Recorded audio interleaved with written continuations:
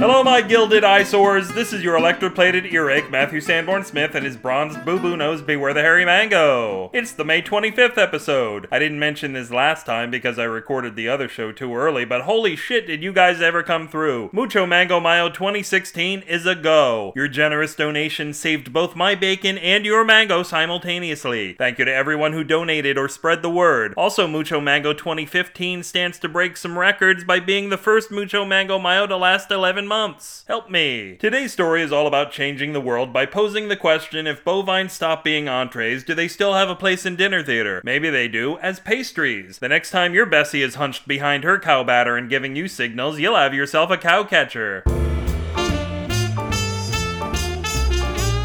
Cow Catcher by Matthew Sanborn Smith. Lots of locomotive engines claim to have cow catchers, but closer examination always proved them to be cow pushers and not the cool kind you could buy cow drugs from. Sheena was going to make sure her engine would have a real cow catcher. But all the cow capturing accoutrement in the world wouldn't help if the ranchers were on top of their game. Despite their songs to the contrary, they loved to fence things in, especially their cattle. No one ever danced until the cows came home anymore because the cows never left in the first place. Some dancers blame Netflix. But Sheena was smarter than cows, as one hoped she would be. She ordered her people to lay open hamburger buns along the tracks. The symbiotic relationship between beef and bun, developed over tens of thousands of years of evolution, was too much of a draw for the cows to dismiss. Cows began escaping in literal droves. Sometimes an entire herd pummeled a weak spot in a fence. Sometimes a ranch hand was overpowered by the cows and his welding torch was put to better use. There's one bastard who wouldn't be able to add any more spoilers to cows. Soon the tracks were a cow catcher's paradise. Sheena's revolutionary technology was about to be unleashed. For the comfort of the cows, she refused to whack them with a pointy steel grill. She instead enveloped them in a big, soft, cushy padding. Sheena had invented a cow catcher's mitt. The cows were rather disconcerted about its leather exterior, but fuck those cows. Sheena was doing them a favor. She wasn't only going to keep them from being eaten, she was going to make them stars. The celebrity kind, not the nuclear kind. She'd not only developed a cow catcher, she'd developed a cow keeper. The catcher would toss them into the cow fielder, which didn't make baseball sense, but since the cow fielder wasn't in a cow field, it didn't make any other kind of sense either. But the fielder would place the cows into the train itself, where they would be trained for the greatest mission cowkind had ever undertaken. Sheena had always been a huge fan of chorus lines, and it was her passion that led to the greatest discovery in stage musical history. If dancers had 4 legs instead of 2, chorus lines could be twice as good without having to double the practice time. Not only that, but a train made for an infinitely expandable stage. Got more dancers? Add another car. Plus, it didn't take any extra planning to bring the show on the road. It was always on the road. Well, on the tracks, okay. I should have said something about the show always being on track. Damn it. When you bought a ticket, you'd not only get a great show, you'd get a ride to the nearest city. It was like a cruise ship on land that traveled through all the ugliest parts of town. Twice as many legs were kicking, you got all the fresh milk you could drink, the train ran on manure, and scoring grass was a piece of cake. Sheena was dubbed the biggest promoter in off-Broadway history, but animal rights advocates sued her for cowsploitation. Sheena asked them if they preferred things when the greatest achievement a cow could hope for was being the center of a combo meal, but she ultimately won her case by proving she had, for the first time in centuries, brought the cows back to their most suitable environment. Cows had always been natural-born hoofers, after all.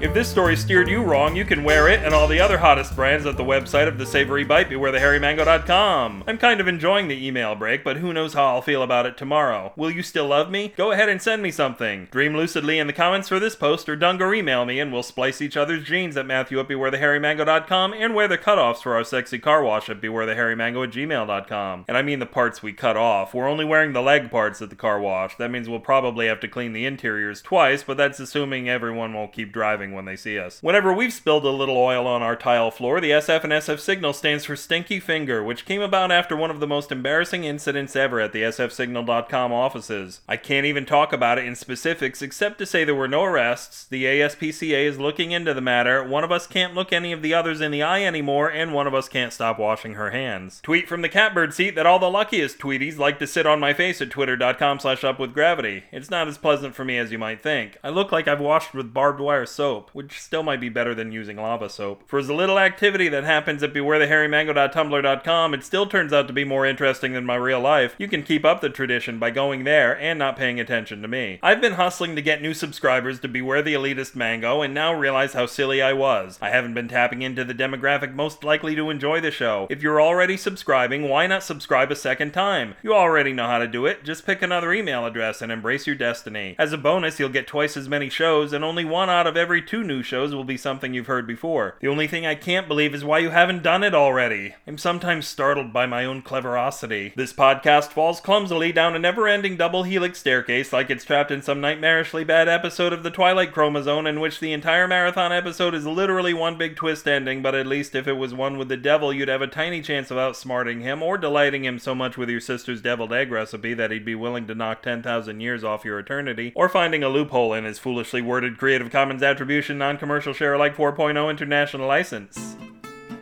Until your magic mushroom pulls a rabbit out of its hat, this will constantly change his mind about being Matthew Sanborn Smith and tell you the paperless society sounds like a great idea until you're sitting on the toilet. Good night.